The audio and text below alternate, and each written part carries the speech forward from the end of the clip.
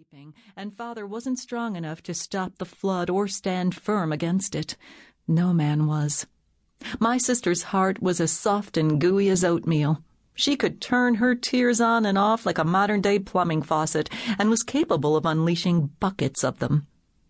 Alice was 16 and so beautiful that brilliant men became stupid whenever they were around her.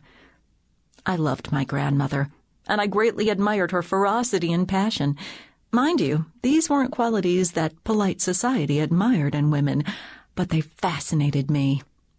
Even so, I didn't want to be like my fiery grandmother and end up in jail, any more than I wanted to be a dutiful wife like Mother or a virtuous siren like Alice. But how was I supposed to live as a modern woman, born just before the dawn of the 20th century? What other choices did I have? That's the question I was endeavoring to answer when I ended up in jail. Grandma had given up on coaching Mother and Alice, her current saviors, ironically, and had begun putting all her effort into shaping me.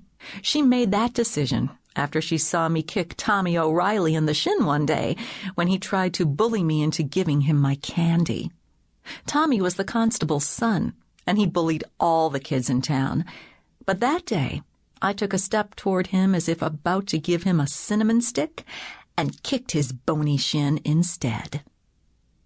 "You, my dear, have potential," Grandma said as Tommy hopped around on one leg, howling. "You'll never float downstream, Harriet. You know how to paddle." I followed my father out to the front hallway. "May I go with you to rescue Grandma?" "Certainly not. Jail is no place for a delicate young lady." Back then I didn't believe him, but the truth of his statement was now quite clear to me as I lay in my own jail cell. Father plucked his duster and driving gloves from the hall stand and stuffed his hat on his balding head, muttering darkly about Grandma Beebe as he headed out the door. I skipped along beside him, nodding in support. Together we started up the Model T Ford, and I jumped into the passenger seat. The car rattled and coughed all the way to the end of the block before he realized I was still there. "Oh, bother it all, Harriet. I suppose you're already here." Father turned his attention back to the car as it sputtered and nearly died. "It needs more throttle," I said, pulling out the lever. "Advance the spark a little." "But you aren't coming inside, Harriet. I mean it. Jail isn't the sort of place, and your grandmother has no business." I nodded dutifully and followed him inside the police station just the same. Father went straight in to see the constable, Thomas O'Reilly Sr. He told us that Grandma Beebe had been arrested after trying to close down a saloon last night. Most of the other members of the Women's Christian Temperance Union had gone home peacefully once the police arrived to break up the protest, but not Grandma. She had refused to give up the fight against the evils of demon rum. "And I'm afraid we had to confiscate her axe," he finished. Father nodded and paid her fine. In no time at all, Grandma Beebe was liberated from jail. We heard her shouting all the way down the hall as a policeman tried to lead her out of the cell. "No, wait! Unhand me this instant. I'm not ready to leave. This jail is filled with drunkards, the very people I'm trying to rescue."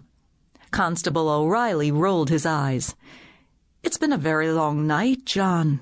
Get her out of here, please." We drove Grandma home. Like the brave soldiers who had gone to war 45 years earlier to battle the evils of slavery, my grandmother was willing to sacrifice her own liberty if necessary to set men free from slavery to alcohol. And that was the ultimate irony, I thought, as I lay on the lumpy jail cot pondering my own arrest and imprisonment. You see, Grandma Beebe had recently won the war against demon rum.